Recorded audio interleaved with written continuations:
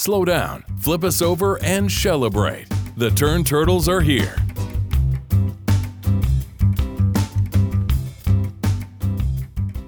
Well, hello there, everybody, and welcome to episode 20 of the Turn Turtles podcast. We talk about board games, and that's about it. For 20 episodes. 20 episodes after this one. With me, as always, is Matt over there. Hi. Matt. Hey. And we have Adam, the Meejard. Oh, hey. And my name's Adam, and we are here this week, and on the table we're going to be talking about board game gimmicks. You might have thought that for such a landmark episode like 20, we would do something super amazing, Like but a we're quick not. show. We're going to Stay talk on about your gimmicks, toes, people. Let's do a and we're going to montage talk about. of everything we've done before. Just going to be Let's the do an montage episode of content that we've never released because it's been cut, and it'd be really funny because it'd just be the intro music and the outro music. Right. And a lot of It'd be amazing. and prep. We have definitely not cut enough to do a whole episode because Have we cut anything really? a Not little much. bit, little things at the end of Matt making random sounds and stuff like that. Oh but, yeah. But I guess we're going to start off with our weeks like usual. Why don't we start with Meej? What's been up, Meej? Well, lots. I've been working a lot, and I haven't played too many games because Daryl decided to get sick. That's been going around. So did Adam, and so did So did I. Yeah, all of you decided to get sick, so I just went to work more often. So two of the games I'm going to let Matt talk about because the one of them I didn't fully understand, and the other one I just think he'll be better at explaining. So just a little teaser for later, y'all. I also played Catan with my brother and sister-in-law, which I'm just going to say that we played it. And I was kind of... Okay, I love Catan, but Catan can make you really upset sometimes when for... I think it was 5 or 6 turns in a row, you get no resources. Yeah. So I had one card for 6 turns in a row. So I had 3 points or 4 points, which is one more than you start with when my brother won. So that was, but I still love Catan. You know what's a really fun comparison that I never thought about before? What? Catan and Machikoro are kind of the same game. No. There's something in the middle for Catan. Because it's still you're rolling dice and you're getting... I know they're a little different, but everybody's They're very rolling dice. different. You can get resources on other people's turns, and... Is Catan the Machikoro killer? Yep. No, Nice. Yep. they're completely different games. I think they're a lot more similar than you think that they are. I think there's a lot of games that share that single similarity. Like a lot Yeah. of games. Okay, so I think that if you take the towns and the cities of Catan and instead have turned them into a card in front of you, then it's like Machikoro quite a bit and space. No, it's not, because Machikoro has no area control and no trading, right. which are key parts of Catan. Agreed. I'm not saying they're the exact same game. I'm saying they're a lot more similar than I had thought about in the past. That's all. Okay. I don't agree, but let's move on. Me and Daryl, nope, gonna say that for later. I didn't write this in the show notes, so I'm just gonna surprise you guys. Ooh. Adrian, Luke, and I played another mission finally of Lord of the Rings Journey in Middle-earth. We hadn't played a while because Adrian was in teacher's college, so he was away, a couple hours away at teaching placements for a few months. So yeah, then it just doesn't work because you have to be in person. So I'll just do a quick recap. This is the co-op adventure game set in the Lord of the Rings universe where the computer or the app guides you through your missions and quests and tells you which enemies to put on the board, which pieces of the modular board to put out, but you still have a deck of cards that you're using to do attacks and things. I I'm still not super in love with it. I think because when there's an app controlling the storyline and there's an app telling you where to put things, it's a lot less tactile. So I find a lot harder to keep track of what's going on and to stay engaged. Right. Because it feels closer to like watching a TV show where you're just passively watching. Whereas in a story-based board game, say Tales of Arabian Nights, or Gloomhaven, which is co-op, you're actively participating in the story the entire time, and physically doing everything. You have to do all the admin. And personally, I like doing the admin because it makes it more tactile, I guess. I like that too. And you're reading the book and you're flipping the cards, and I like it. Yeah, I mean, the cool things are it means the music always matches the mission, which is really cool. Okay. So it has a dynamic playlist, which is awesome.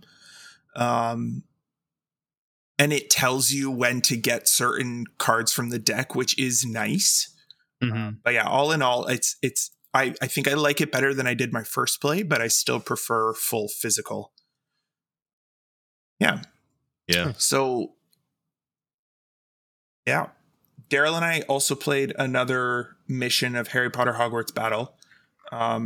But I'm not going to talk about that. I'm going to talk about another game he got called Harry Potter Hogwarts Battle Defense Against the Dark Arts. So, wow. So, yeah. So the original Harry Potter Hogwarts Battle is a co-op game.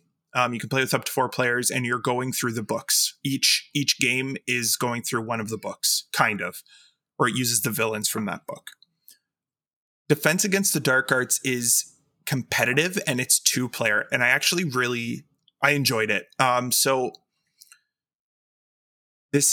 next description is only going to make sense for the people who have watched the second movie, Chamber of Secrets. Spoiler but I'll try to explain it. It's also actually similar to one aspect of Seven Wonders Duel. So basically in the center of the table, you have a track that has something like, let's say 14 ovals on it.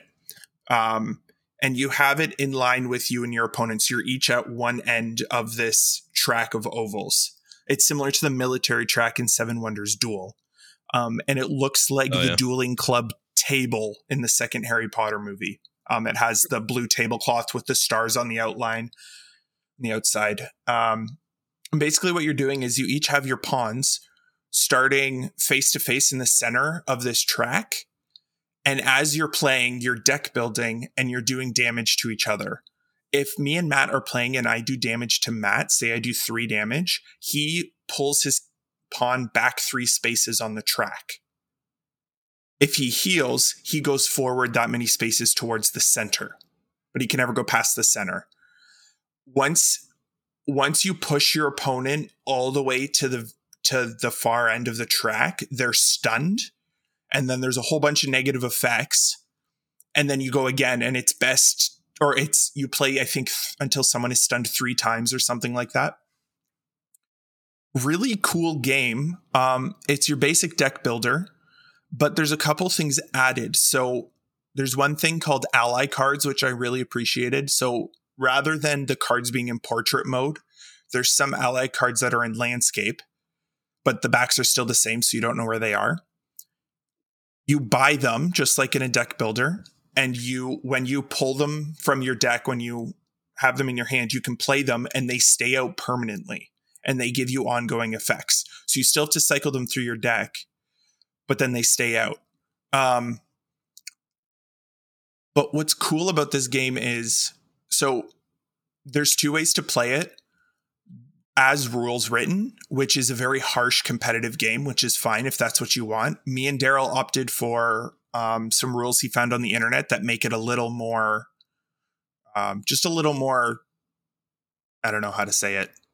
Lighthearted? Less bitey. Yeah, lighthearted. So in the original rules, what happens is if I stun Matt, he now has to wipe his whole board of allies, reshuffle his deck, reset everything.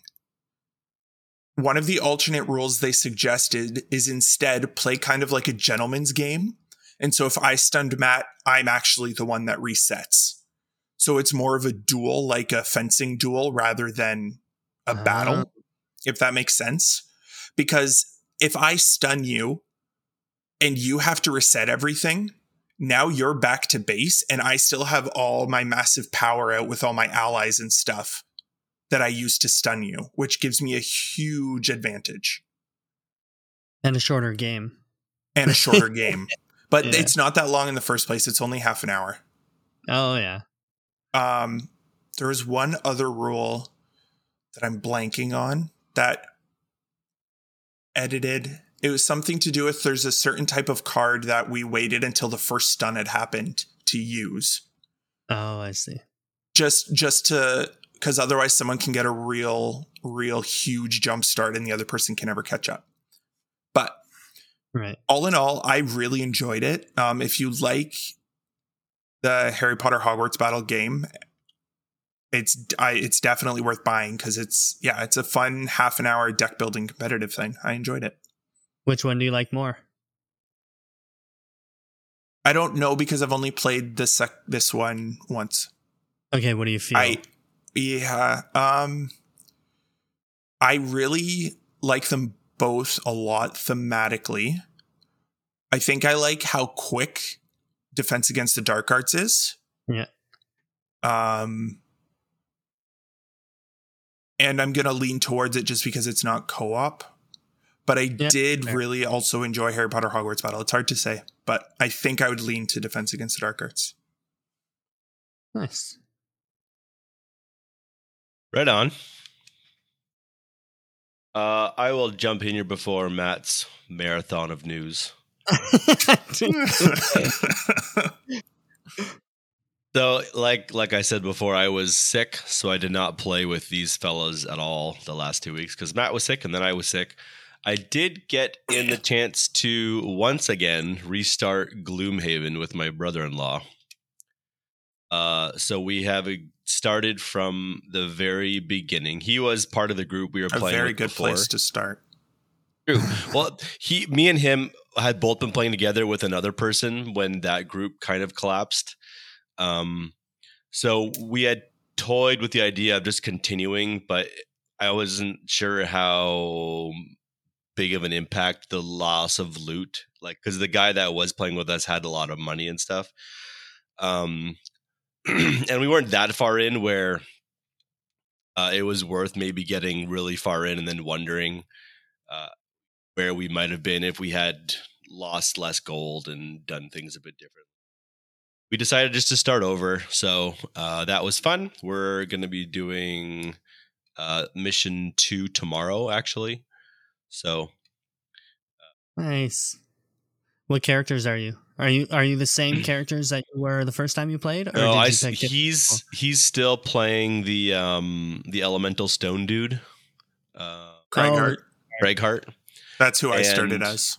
Oh yeah, he's definitely one of the coolest starter ones. I think it was my first.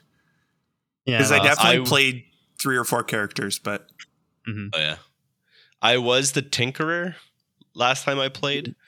That's who I played. I switched to Mind Thief this time. I'm not sure either are going to be very easy. No, I don't think anyone in our game played Mind Thief. I thought. I'm playing Mind. That's what I'm playing Mind Thief on the Steam version. We just haven't played it in a long time. And what do you think of the Rat Man? So far it's cool. It's I guess we ended up dying once and starting over within the first night, and upon the restart, I had realized that he has those augment abilities that I had completely missed the first time we played. He's all about buff and debuff.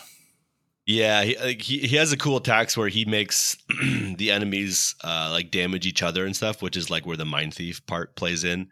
But he has these abilities called augments where play it and the card stays active beside your board and it keeps doing things. And there's a bunch of different ones. So you can do one where, like, if you play it down, the augment is every time you do a melee hit, you heal yourself by 2. Or another one is you muddle the person, I think, if you hit it. So there's a bunch of different ones that when you play it stay down until you replace it with another augment ability. Oh, And cool. I think he's a fairly complicated one to play. Yeah, So he's one of the higher complexity. yeah, I didn't realize that when I picked him. I think I'm going to enjoy it, but it's going to be I have to realize what I've gotten myself into, I think. But you know how to play D&D, so I don't think you'll have an issue with it. Like, Right. as much as Gloomhaven is a completely different game, there's a lot of similarities in like how the attacking works and stuff. Right. Yeah. Mhm. Yeah. Cool. Well, I'm glad you're picking it up again. That game is me so too. much fun.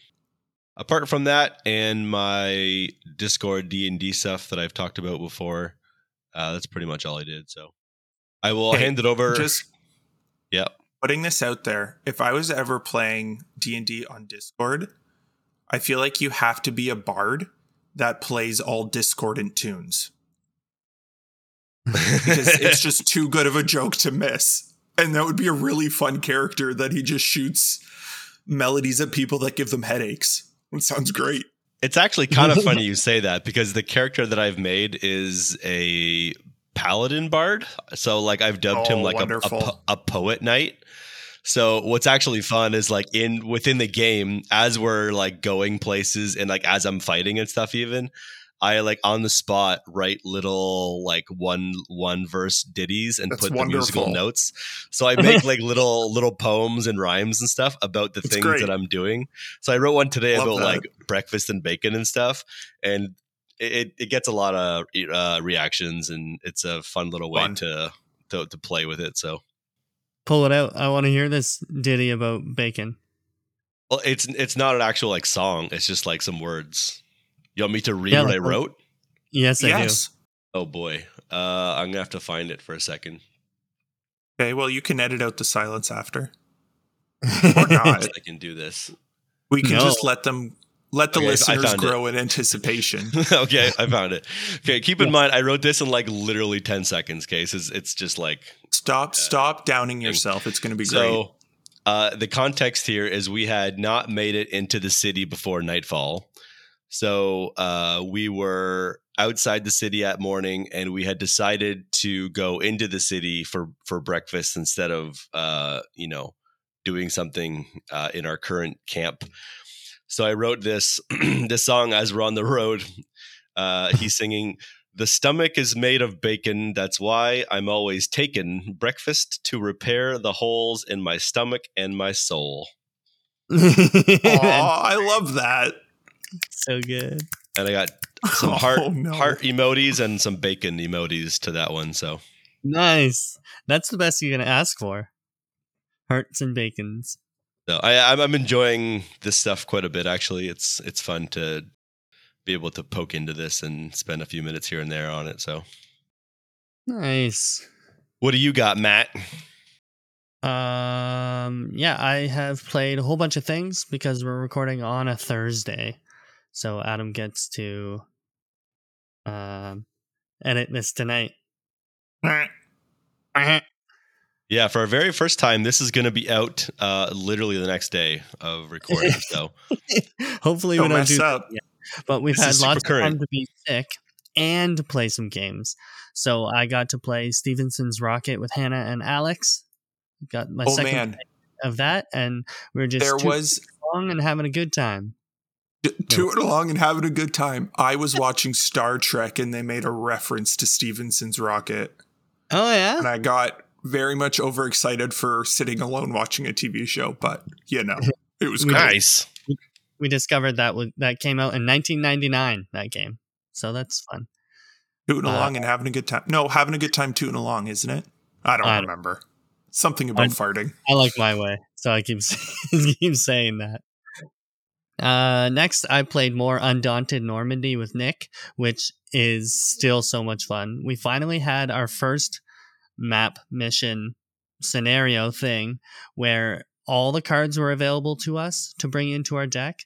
So we really got to decide how we wanted to do the scenario instead of, oh, they're introducing mortars now, we should do mortars, or oh, they're introducing snipers, then so you're out of the tutorial mode.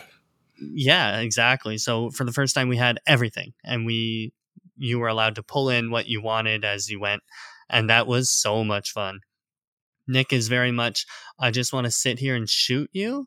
And I'm very much, I want to do the objectives and win that way as much as possible. Because you can win either by eliminating all of the riflemen on the other team and pinning them in that way, or you can win by doing the objectives.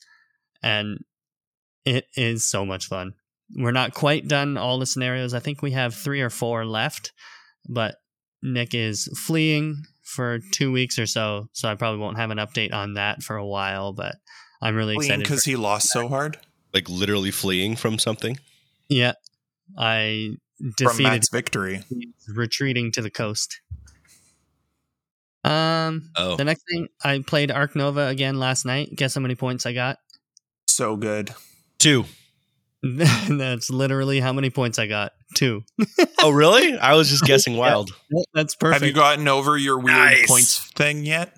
No, and actually we played with Greg and Mark and Hannah, and at the end of it, Greg was totally on my side of the argument. So Greg, you have to write in and explain to the good people how right I have been the whole time, and if you don't, they'll just have to believe me. But Daryl explained to you, you could just play it with positive points. Yeah, absolutely. There is absolutely something different about just adding 100 points to everybody's score or changing the game so that nobody has to do that from the first game that I had played. Like or just play the game and it doesn't matter because it's relative to everyone else who's playing. Oh, yep, that's the whole debate. And there's something hugely psychological to me. And Hannah actually said kind of like, when we finished, Greg's like, I just spent 3.5 hours of my life, and ended with, I think he got -5 points. And then Hannah kind of took that and said, we kind of equate it to X amount of hours for a payout, as if we're working, as if we're hourly workers working for a wage. And if you get 2 points in 3.5 hours, then you're not like you're worth more than that or something. I don't remember exactly what she said, but that makes total sense to me. It reminds me of when we first started. I get the negative thing. I understand the negative thing. I don't understand the low amount of points thing. It's all like Whose Line. Like whether it's 1,000,000 points or 2 points, it's all fake and it doesn't exist. And it's only in your head. What it reminds me of, Matt, your working thing. Remember when Pokemon Go first came out? We would always be like, oh, crap, I'm walking for free. Because we didn't have the app open incubating our eggs. And it's like, there's no negative to my life by not having this app open. But I've now equated it to, I got to do this. I got to get this achievement. And I feel like it's the same thing. Like other podcasts too, when they talk about, is a game worth it? We often think about, okay, what's the scale of how much enjoyment I'm getting versus how long it takes? Right. Or what's the ratio of setup to enjoyment? Right? Because and 90% of the time, if there's too much setup, the game is not that great enjoyment wise because of the ratio. But with something like Gloomhaven, the game's still amazing even though setup took forever because it's just a great game. And I feel like this is kind of the same thing, just with points instead of setup. Yeah, with the Gloomhaven thing, I would not have played it as much if we didn't just leave it set up all the time. And right. We'll have to that seems different to me. Like that's actually work involved. I think it is different for sure. But I can kind of see where Meej is coming from as well. But yeah, I don't know. Just I was just saying 58 points instead of 2. I was just saying there's different ways that we find value in games, and for some reason in our minds or in Matt's mind, he's ratioing points versus hours. Right. And I got like 0.7 points per hour. Yep. Yeah. But you got some cool animals. Amazing. We also, a while back, got the expansion for Space Base, the first one, because there's a couple. And this one is called The Emergence of Shy Pluto. We are 3 games into it, 3 or 4. So I'll talk about that more when we're finished and It give a makes general me think of like a little planet with a blankie halfway up his face, just like peeking out from behind Jupiter or something, because he's shy and he's emerging. It is a storyline campaign, so I definitely don't want to ever do any spoilers for it. But when we're done, I'll give my general overview of how I felt You about could it. do a spoiler episode. Yeah, maybe. Ooh, good idea. Like a Like do an A episode and mark it as a indie- bonus spoiler episode. yeah, that's a good idea. Maybe I'll do that. So right now, when other people ask me how I feel about it, space based is like eating craft dinner. And the emergency chai Pluto so far is like getting another bowl of craft dinner. It's not better Exactly or what you worse. want. It's just more. But we just hit a part where they put ketchup on the craft dinner. So Oh it's like, man. ooh. Kind of And like so that. far the right amount of ketchup? Yes. I feel like every part Ooh. of this analogy is just super controversial. Why? I don't think. Because some people hate craft dinner and some people really hate ketchup Well, on that craft dinner.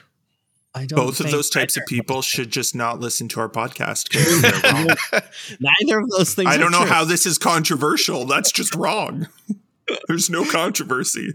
But like, I can't liken it to, I don't know, like a steak and boiled potato and Caesar salad or whatever, because that's not what Yeah. space base feels like to me. And Space boiled base, potato is gross. well, agreed. But space base is like a bowl of craft dinner. Could it be a It's bowl of awesome. cereal? It's comforting. No, that's too crunchy. Could it be It has to. soggy have to be- cereal? You have to be able to swallow Ew. without chewing. That's what space base is. No, that's such a bad qualifier. Okay, let's move on. So the next thing I've played is Shot and Totten, which is a 2-player card game by Reiner Played with Knitz, me. published by ELO. I played it with Meej. We played it at the end of a game night when we played a different game first, and we were both rather tired, but it had been a while since we've seen each other, and I didn't want to kick him out yet. It was also a Knizia game. Yeah, I want to save that That for helped. later. I've only played it once, and we didn't really know what we were doing yet, so... Can I say the one thing? Not super colorblind friendly. Yeah. And the art is not my favorite. That all Yeah, counts as one thing. It's definitely funny art, funny Scottish people. The colorblind thing, there are shapes on each card, but they are small, and you have to They're really look for them. tiny. Yeah, but if you Which didn't game are you have those talking shapes- about? Shot and Totten, Shot Okay. and Totten. We also, That- isn't there a newer edition? TEN. Yes, there is a Shot and Totten 2 that's out, and Oh, it's not an edition.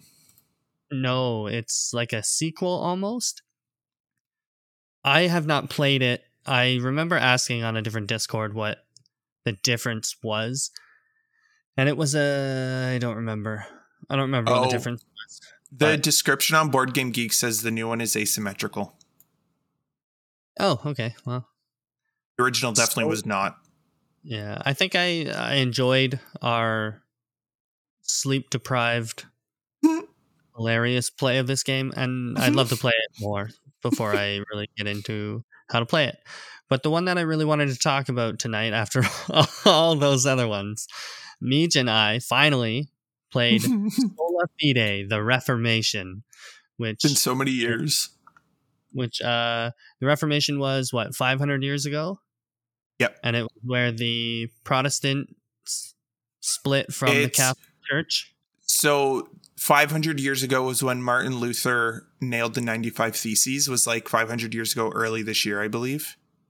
But it's when the Reformation, so when they started to rebel against the Catholic Church in Germany. Which was awesome and awful, and they made a board game about it. So it is designed by the aptly named Christian Leonard and Jason Matthews and published by Stronghold Games. It is a 2-player only game about the Reformation. Each player has a deck of cards that's set. Meej and I played where it was 15 cards preset by the game. but I think there's a total of 45 cards, and if we play it again, when we play it again, they say to shuffle the whole deck, draw 3 cards, pick one, and put it to the side. And then you'll do that for all 45 cards, end up with 15. So every time you play it, you'll have drafted out of either the Catholic side or the Protestant side. Right. You'll have drafted a new deck of 15 cards to play the game with. On your turn, you will either play a card from your hand or draw a card. And just to be clear, like when we played, my deck was themed toward the Catholic side, and Matt's deck was themed toward the Reformer side. Right, exactly. So you can either play a card from your hand or draw one card off of your deck. And then once you've ran through your deck, you shuffle it again, just like a deck builder, but you're not building anything after the initial build. Now, there are cards like the Catholic side has cards like the Holy Roman Empire, Johann Eck, the Veneration of Mary. And then the Protestant side has things like the 95 Theses, A Mighty Fortress is Our God, University of Wittenberg. And then there's separate I'm sides. looking at one called The Bondage of the Will, and I think that's hilarious. Oh, yeah. There's a lot of really good ones in there. Yeah. And a little close to our heart, there's a couple side decks that once you have achieved a certain thing, you get to draw a card as a bit of a bonus. And there's Edict of Worms, John Calvin, and then there is actually a card called the Dutch Reformed Church, which is fun. So in this game, there are 10 circles, they called them, and they're boards. Very confusing because they're square. Yeah. So the boards are 6 inches by 6 inches, and then the middle-most part of the board is just a map that you don't do anything with.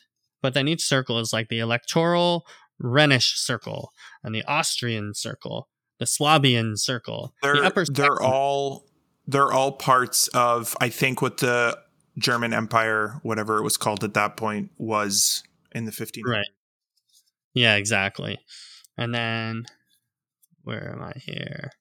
There are 10 circles in the game, which are actually squares, and they're set in a pyramid. So there's one on top, and then 2, 3, and then 4 on the bottom. The top one and then the next layer of 2 are available to fight over at the beginning of the game, and the others are face down. If ever one circle is decided, then the 2 beneath it get revealed, and you can fight over those. Each circle is worth 7 or 5 points. And then in order to decide or win a circle, it's a tug of war, and there are 3 tracks on each circle. I hate calling it circles because they're squares. So on the left and right side are the nobility and the common people.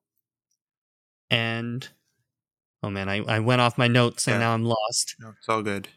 The nobility side, the commoner side, and then up at top is the power track. The nobility and common side will have 4 or 5 territories to them, represented by little colored rectangles. And the game starts out with some of them colored red for the Protestants, some of them colored black for the Catholic, and then some of them are beige for neutral. And then as you play cards, you'll put your cube on each territory to represent converting the other side to you're swaying you're swaying either the peasantry or the nobility. So if I'm playing the Catholic and I'm swaying the nobility on one of the provinces, I take one of my black cubes and I put it on one of the red spaces to show that I have turned that red space into a Catholic influence, essentially. Yeah, exactly. And then the other track is a tug of war between the nobility and commoners side. So if at any point you have taken all 5 or all 4 of the territories on the nobility side and tug of war the power up to the nobility end, whether it's the last spot or the second last spot, then it's decided. And that becomes the Catholic spot goes to Mage, and he gets the points for it. You play until one you play until one side is owned by either side, and the power track is on that side of the circle. And then you play till all the circles are accounted for, and then you tally up the points, and the person who has most points wins. There is a couple extra rules. A little dude that you can. The Pope token. He's kind of like the Pope, but you set him on a circle, and if that circle is decided, whoever gets that gets an extra point. We played with the original, like the 15 cards that the game said you should play with. And I understand why they said to play with those, but it felt like both sides were rather samey. We had one card that was named different, but it was the exact same power. Yeah. There were a couple like that. Yeah. I think it would be a lot better with if you learned it a little more and you get to pick your own cards at the beginning. I think what happened was at the beginning, the novelty of the names of the cards were just making us giggle and we were enjoying it. But about halfway through, I think we both had just figured out how it worked and were kind of bored because we knew exactly what cards were coming up. We knew how to play, but we weren't done yet. Yeah, exactly. I do remember at one point saying, I'm kind of bored right now. Yeah. But I feel like that would change and become a good thing if you were using, like, if each game was like a different set of cards. And then for sure. Play against each other, and knowing what's coming up is part of the fun of the competitiveness. Yeah, and what happened in our game is I won it, and I think it's because I had a couple cards that I was able to combo really well a few times in a row. So like converting 3 things at once, and then the immediate turn was pushing the tug of war 2 spaces in either direction. So I think as you discover discover more cards and your decks aren't as similar anymore, you're going to discover these really cool combo powers that are just fun to surprise your opponent with. Yeah, absolutely. So I think we enjoyed it. Well, maybe I'll play with Hannah or play it with Mage again, or I don't know, Adam, or if you're interested at all. But I was going to ask how much you enjoyed it. It seems like in general it's not super loved. Yeah, I'd give it a 5 out of 10. It seems average, but I think we had a good time. It just felt long. Yeah. I think it went long as well. But if we played different cards, I think that would really matter. I also said it to Matt while we were playing is we were both constantly focusing on the exact same territory. So it was just back and forth, back and forth, back and forth, where I think it would change if instead of doing that, we both were okay with giving up one territory to the other player so that we could get a bunch of cubes on the other, like on the non-disputed territories. Like just the way we were playing was very, okay, now we're both doing this tile. Now we're both doing this tile. Now we're both doing this tile. Right. But I can't ever let Mage have a tile. Well, exactly. That's not okay. But I think you're supposed to like do necessary sacrifice. We just neither of us play that way. Right. Hearing you describe it reminded me a little bit of the religion part of like Civilization 6. Oh yeah. How like the religion battles work to some degree. It reminded me a little bit of that as you were talking about it, but yeah, because everybody's sending out apostles to the same area and converting it back and forth. Yeah. Yeah. It's kind of like The King is Dead, except it actually made sense. Hey now. Hey now. Right. I think that's going to wrap up our rather extensive weeks, which is fine and great. Sorry, everyone. I was going to quickly throw in there that there was another Mindbug update from the cursed, as they call it, black boxes that are coming out. I thought you were just getting mad at the black boxes. There's apparently some more issues from like the non-English, some of the non-English games, but it sounds like the copies that I'm getting are supposed to be arriving in the States tomorrow, actually. So maybe it's on its way here soon. But with that, we're gonna kick off our main topic here and talk about gimmicks. It sounds like we had a little bit of imagine this disagreement about what our definition was going to be. Never happened before. I pulled up the first two that came up for me in Google, which was Wikipedia and the Cambridge Dictionary. So we might as well first talk about what we're talking about here. Dictionary definitions. So Wikipedia has a gimmick as a novel, device, or idea designed primarily to attract attention or increase appeal, often with little intrinsic value. Cambridge has it as something that is not serious or real value that is used to it's just the same thing, but other way around. So we're talking about things that make a game kind of look cool. It's almost like a mechanic that doesn't actually help the rest of the game, is the way I saw people talking about it in Reddit and stuff. But I don't really care what Reddit says. Never have. When I propose this topic and when I think about it, I think of something that is primarily meant as a sales, it's hard to nail down, but I think of a sales tactic with some sort of physical component that's supposed to catch your eye, whether or not it makes the game better. Because there are some that we're going to talk about that definitely make the game better, and some that probably it could do without. Yeah, I think it definitely needs to have some big flashy thing. Yeah, oh, for sure. Or something brand new that no one's ever done. Yeah, I'm not I think I only have one in my list that is... it could be taken out and it wouldn't change anything. that's fine. I mean, we could talk about whatever we want, maybe, but it's good to say up front that it may not match the standard definition for what these things are. But good. Standards. Do you want to go first then, Meech? Yeah. Okay. So the first game I'm going to talk about, I bought purely because of the gimmick. And it's okay. Okay, so this game is called Planet. It's by Blue Orange. I didn't write any information down in our show notes, so give me 2 seconds to pull it up on my computer. Okay, so in this game, very pretty game. Mm-hmm. The purpose of the game is to attract, you're each terraforming a planet, and you're attracting animals to your planet. So it is by Urtis Sulinskas.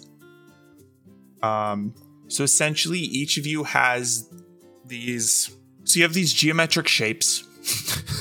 I think they're 12-sided or they're 8-sided, one of the two. And they are magnetic, and you each get one, and they're probably about 4 inches, 3 inches in diameter. But then also you have these magnetic pentagon tiles that snap on to the planet core, is what the rules call them. And on them, these pentagons are split into 5 triangles, like 5 pizza slices essentially, with varying geography types. So it could be water, could be ice, could be desert, could be mountain, etc. And so what you're doing is each turn, you are basically drafting tiles from the board in front of you to add to your core and click it on. Once everyone's done that, you'll look at the animals that have been drawn for that round, and whoever has the most corresponding prerequisite for that animal gets it, and it goes to their planet. So for example, it could be the most forest. It could be as simply as that. But it could also be the most water adjacent to mountains, or it could be water with nothing touching it.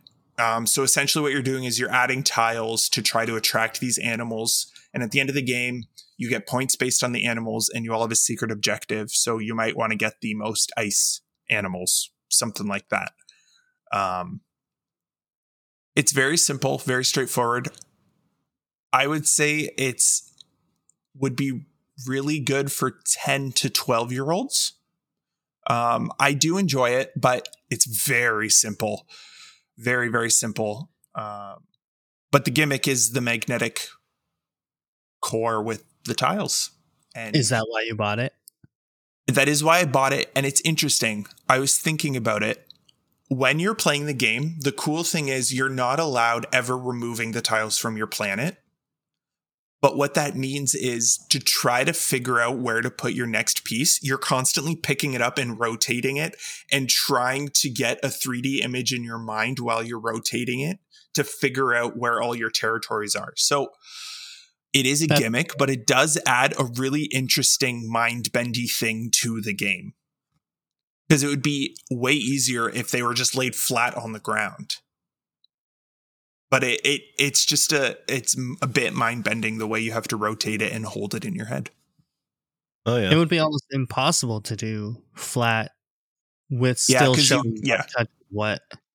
You couldn't in the way they have it. But yeah, I think it's fun. It's a good game. Like I said, it's definitely one to play with older kids. Yeah. I remember playing it once. It wasn't overly complicated for sure, but it was enjoyable. Yeah. Yeah, it's fine. I've played it 3 or 4 times. Haven't had the desire to play it again. Right. But the gimmick, I think it's a really cool gimmick because not only is it really fun and kids would love it, but also it does change how you have to think differently, which is cool. Mm-hmm. Yeah. I like the fact that you can pick it up and turn it around. Look. Mm-hmm. Right on. Let's do one from Matt. Okay. I have a few, but looking at the time, we don't have enough time for me to talk as much as I want. So I'm going to go to, as soon as someone said gimmick, I thought about this game. The original was made in 1981, and Restoration Games took it, and I think they did a Kickstarter, but it was released this year in 2022.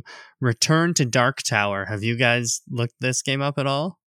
Yeah, Jesse bought the new one, but he hasn't brought it home from Vermont for me to play yet. Oh, really? He has? I've seen it. It's so cool. Wow. It's this awesome. Gimmick. If you think about it. So this game, I have huge. I've watched several videos on how to play it, and I don't totally understand how to play it. In a coffin box. But if you look it up, you'll see that there's like a foot tall tower that sits in the middle of the board that has doors at the bottom on the north, south, east, and west sides, and they'll correspond to 4 sections of the map that splays out from there. It has batteries. I think Bluetooth hooks up to an app. You need an app to play the game. It lights up. What you're supposed to do throughout the game is when something to do with skulls, and I think whether you cleanse skulls off of the board and put them back in the tray. If you ever run out of skulls, that's one way to lose, when you need to put it on the board and you can't. But sometimes you're taking skulls and putting them in the top of the tower like it's a dice tower, and sometimes the skulls will come out one of the doors at the bottom, but sometimes they won't. And it's all to do with the inside of this thing. And then as you go through the game, there are different doors up the tower that you can open, and sometimes it'll reveal a glyph that'll let you do a different action, but sometimes you'll open a door and some of the skulls you had put in before that had fallen against it just like come flying out at you, and then you so can good get the game. Honestly, I don't really know. Terrifying. Like, I don't really know how you would do this without the tower. I haven't put that much thought into it. Like, maybe you can have a bag and then a deck of cards that tells you what happens. But it's still a gimmick. I guarantee you that like 90% of the people who bought this game looked at that tower and said, I need that tower. Well, okay, so first of all, it has an 8.5 rating on Board Game Geek, which is very high. Second, that's the highest tower rating I've ever heard of. 2 of the creators are Isaac Childress, who did Gloomhaven, and Rob Davio, who does all the Legacy games. So did they design the game, or did they They're the designers. Help do the remake of it? They did so they redesigned it from the original. Like it's a re-implementation essentially, but Davio does all the, like, was he the one that created Legacy? Legacy? Yeah, I and then remember Isaac hearing him Childress talk made about it way Gloomhaven. back on the board, or the Gamers with Jobs stuff when he was starting all that stuff up.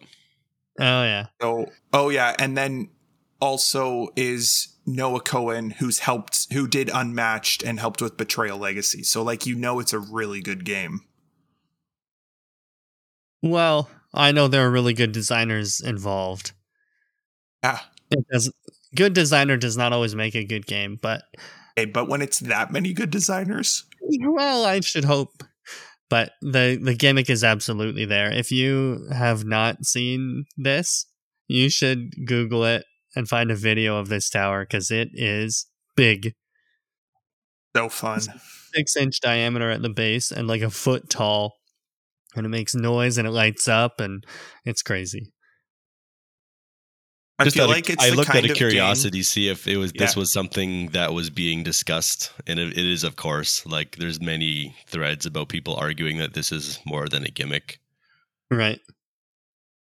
I feel like this is the kind of game, if you had it as a kid, you would never have actually played it. You would just play with the tower. Right. Right. And use it for other things. Which is so good. Like, amazing. Like the dice tower. Yeah. Your You just Legos bring and it stuff. into your D&D games. Yeah. Awesome. Yeah. Do it for death saves. Right. So that was like what I thought of gimmicks. That's the one I thought of. Adam, do you have one that you thought of? Yeah. So the first one I thought of was actually the Labyrinth Kid game. I ended up not. In my list, I put nope behind it because using the definition that I gave, I'm not sure it actually is a gimmick because it's like core to the actual game. When you pick up those pieces off the labyrinth pieces or off the labyrinth map and you slide it in somewhere else to manipulate the board. Right. I would also say nope. Yeah. So the first one that popped into my mind after like Labyrinth was just, I think the Everdell tree is an obvious one. Yep. And it's one that's gotten a lot of attention lately. It's huge. It's unnecessary. It does look super cool. It's gotten it's something like we've talked about before. People like to make like cakes and stuff out of it. And show it I in think other it's one of places. the few games that I would agree fully falls under your definition of pointless gimmicks that are just for sales that are pure dictionary definition gimmicks because you can play without it 100%. Yeah. So I think most themed expansions would technically fall under this description. So like I have the WoW version of Small World. It doesn't change a lot. It's mostly just a reskin, right? So it's getting people who like WoW to buy a game that they might not have bought otherwise. So in the same vein would be all the different chess themes you can get. Like there's Every like a Monopoly Highland. ever. Yeah, all of these kinds of things are very, I think, technically gimmicks. It's an interesting line though, because like in that vein, you could argue that Disney Villainous is just a gimmick, but it's a great game. Or you could argue there's so many that ride that line, that fine line. Yeah, there's nothing that says it can't be well done, I think. It just has to, on its own, add very little, I think. Or at least that's the definition that was given. But a lot of kids' games... have to add very little or be so intertwined that you can't remove it. Yeah. What's that machine marbly game that you have, Matt? Gizmos. So good. Would you agree the cardboard marble dispenser is a gimmick? I definitely have Gizmos and Potion Explosion on my list as well, and they both do something similar. I think Potion Explosion needs that because when you pull a marble out, it'll clack together, and you need a way to randomly marbles. Right. Gizmos probably could have done without, where you just have a bag, and then you pull a bag but. The problem with that, yes, you could technically make it work, but in Gizmos, there's situations where you either get a random one or you get to pick a specific one. Right. So then what you that's do, true. you could have a bag full of tokens of different colors. They don't even have to be marbles. I would call the marbles a gimmick as well. You could take 5 tokens out and put them in a row on the table. Yeah, When someone picks one of those tokens, you pull another token out of the bag and replace it. that's what I mean. It technically could work. Right. So it's absolutely a gimmick and one that I love. But I don't know if it. I think it is a gimmick, but I think that one rides the line where it adds so much ease to the game. Like, it's way easier to pull a marble and have the next one fall out of the thing than have to reset from a bag every time. Like, I think that true. one is weird because it almost adds enough that it's almost not a gimmick, but it is. I don't know. It's it does certainly seem not to add hard. quite a bit. I kind of agree. I don't think it's that hard to pull a token out of a bag and set it on the Yeah, table. but how often would we forget? Every time. No, I love a I roll. I would constantly forget to restock that line I of am tokens. saying Gizmos is way better with the marbles and with the You cardboard better, because it is. It absolutely is. Okay. But it is a gimmick that doesn't need to be there and could be. Yeah, you're not rolling your marbles anywhere after they're in the chute. And losing your marbles. Ah, shoot. Yeah. But yeah, Potion Explosion, I agree, needs them. That mechanic would Yeah. not work with anything else. I mean, you could do it the same way, but it would be unruly for sure. Another one that I had that is completely useless is Camel Up. The pyramid that the dice go in. It's And then completely useless and kind of annoying. You shake the pyramid, you flip it upside down, you press a little cardboard button in the side so that one die falls out, and then you lift it back. I mean, it could just be a bag again, where you pull a dice out of the bag and roll it. The thing about this one is, I had an argument with Jason at Board Game Day about this. Because Jason said, no, you have to hold it on the table so that you don't drop more than one dice. And I'm like, no, I'm going to hold it way up in the air and press the button and hope that only one falls out, because that's way more fun and that's what it's for. But he's right in the sense that it's really annoying and does not work well. But you still got to do it because it's there and it's fun. Right. But like when you drop multiple dice, it's really annoying. That is your personalities against each other, 100%. Oh, 100%. Oh, yeah. No doubt.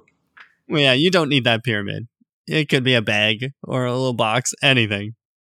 It could be a Yahtzee cup. That's essentially what it is a Yahtzee cup. Right. That allows with one a button.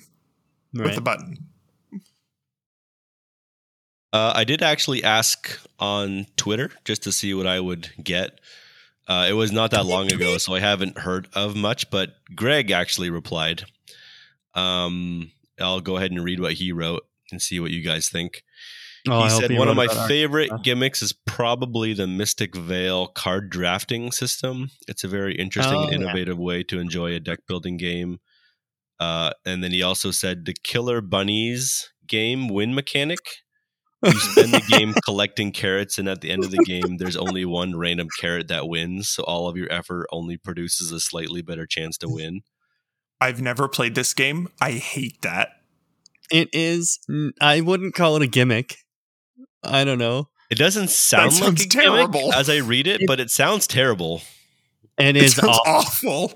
It sounds like the opposite of a gimmick. Like, it sounds like a company's trying to say this is terrible and you shouldn't buy this game. Yeah, right. Like there's games that are just not fun, but that sounds like they're trying to make us not have fun.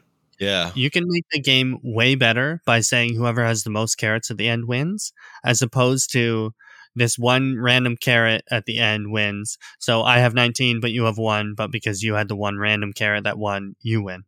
Oh, it's terrible. Yeah, sounds like it.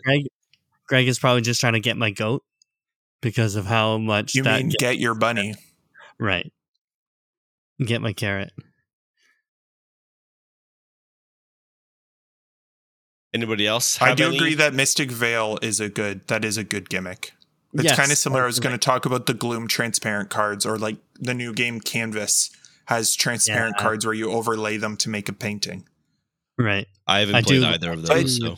But as more games have that, is it considered a gimmick anymore? Because that's the interesting thing. As like, I feel like when the very first roll and write came out, well, there's Yahtzee, but that's almost gimmicky. Right. But it's definitely not anymore because there's a ton of roll and writes. Yeah. Or even miniatures in a board game. The first time there were minis, that's a gimmick. And it still kind of is, but not really because it's so mainstream. Like it's a weird. There's definitely like a subjectiveness to like if you take the definition to mean like if you include the part that adds or doesn't add any real value to the game, there's obviously a subjective part to that. I think most people would probably say that the minis adds quite a bit to the game. Depends on the game, but yeah. Or like necro molds, which I have not. I need to look that up again. Where you make the Play-Doh minis, so good. That's a gimmick. Go back to the roll and write thing. Yeah. Oh man, now I can't remember if we talked about this last podcast or not. Twilight Imperium has 4 editions, and I have the 4th. Haven't played it yet, but it's like an 8-hour game. They just came out. To get rid of the kids game. They came out with a roll and write version of it. Oh man, now I forget the name. Twilight. I don't remember you talking about this. Yeah. But that doesn't mean anything. It's a 2-hour roll and write. That's terrible. Roll and writes they're often pretty quick, like I don't know, half an hour or whatever. What's it called? Like Railroad Ink. Why doesn't this just tell me the name? Twilight Inscription. That's what it's called. But is there player interaction? I don't know. What I hate about roll and writes is that there's no player interaction. And if it's 2 hours of no player interaction, no. You don't want to play a 2-hour solo game? No. So I would especially not if you're sitting across the table from me playing the same thing. I would almost say the gimmick of this game is not the roll and write aspect of it, but the fact that it's the Twilight Imperium theme that they're putting on here. To get everybody to buy this roll and write, they put the Twilight Imperium theme on it. I've not played it. It looks crazy, though. Just to go off on another tangent, a game like Sonara is interesting because it's based off of roll and writes, but also Crokinole. So I would say the flicking discs is a gimmick, but also Crokinole's been around for how long and wouldn't really be considered gimmicky. We actually went to the Morningstar Mill, which is DeQ Falls in Niagara region. And you can go into the house. They give tours of the house, and they've got like the old telephone mounted to the wall that you got to pull the ear part off and talk into they got the washing basin where you dry your clothes by sticking it through the little roller thing, and they had a crokinole board on the table. They're fun. I thought that was. I love crokinole. Yeah, it hurts my fingers a lot. That's the gimmick. Pain. Oh, sounds terrible. Pain is the fun gimmick of crokinole. At least it doesn't take 2 hours. That's funny. Are you allowed to flick? What game was it that you weren't allowed to flick? Not allowed to flick? Oh, that is flick 'em up. You're not allowed to like hold your finger back with your thumb and then flick it.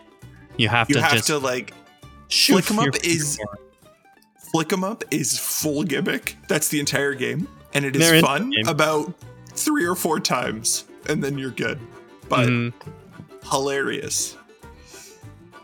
Yeah, that's a pretty gimmick of a game as well. Yeah, I think that's all I really had to talk about. All right, I think that about wraps it up then. Nice. Any final thoughts from anybody? Nope. We have no emails. We had the tweet that I read. Yep. All right. Well, That then is going to wrap up episode 20 of the Turn Turtles podcast. As always, you can email us at theturnturtles@gmail.com. You can check out our Facebook page at Turn Turtles BG. I'm not going to mention the other ones because we don't really use them at all. So I'm just going to make an admin call here and not mention it. So You could use be sure them and to then mention them. if we ever start using them again, we'll start mentioning it. But sometimes stuff goes up on Facebook, so check that out still. I do that. I love putting stuff up on Facebook every once in a while. Yep, for sure. Apart from that, you can be sure to check out this podcast tomorrow and every other Friday now. Woo! New day. On Like every Spotify. other Friday, not every other Friday. When Wait, you right. said that, it sounded like all Fridays Every other Friday. by Friday. All other Fridays. No. Every other Friday. All other Fridays. I do want to give a quick plug to my Instagram page, which is Sure. not a robot W, not __ robot _FW, which is where I'm going to put up a bunch of my fine woodworking stuff, fine Sure. woodcraft boxes and dice trays and that kind of thing. So follow me on It's there, a fine. and then at me, bro. Yeah, we haven't done too much plugging of Slide other things, into his but we can totally do DMs. that. Yeah. I occasionally ask questions and talk board game stuff on my Twitter, which is at Adam Muir. Meej, do you want to plug anything here? No. No, that's okay. Because if I plug anything online, I'm never going to follow up with it. Because who's got Sure. time for that? Go to Meej's house, have some tea. Eh. No, don't do that either. Come to my house, Game have some tea. crumpets. If you ever put your parents or grandparents in a nursing home, I might meet you. Aw. On that note, thanks for listening to episode 20 of the Turn Turtles podcast. Goodbye. Yeah. Bye. The Turn Turtles were here. That's it for now. Thanks for tuning in.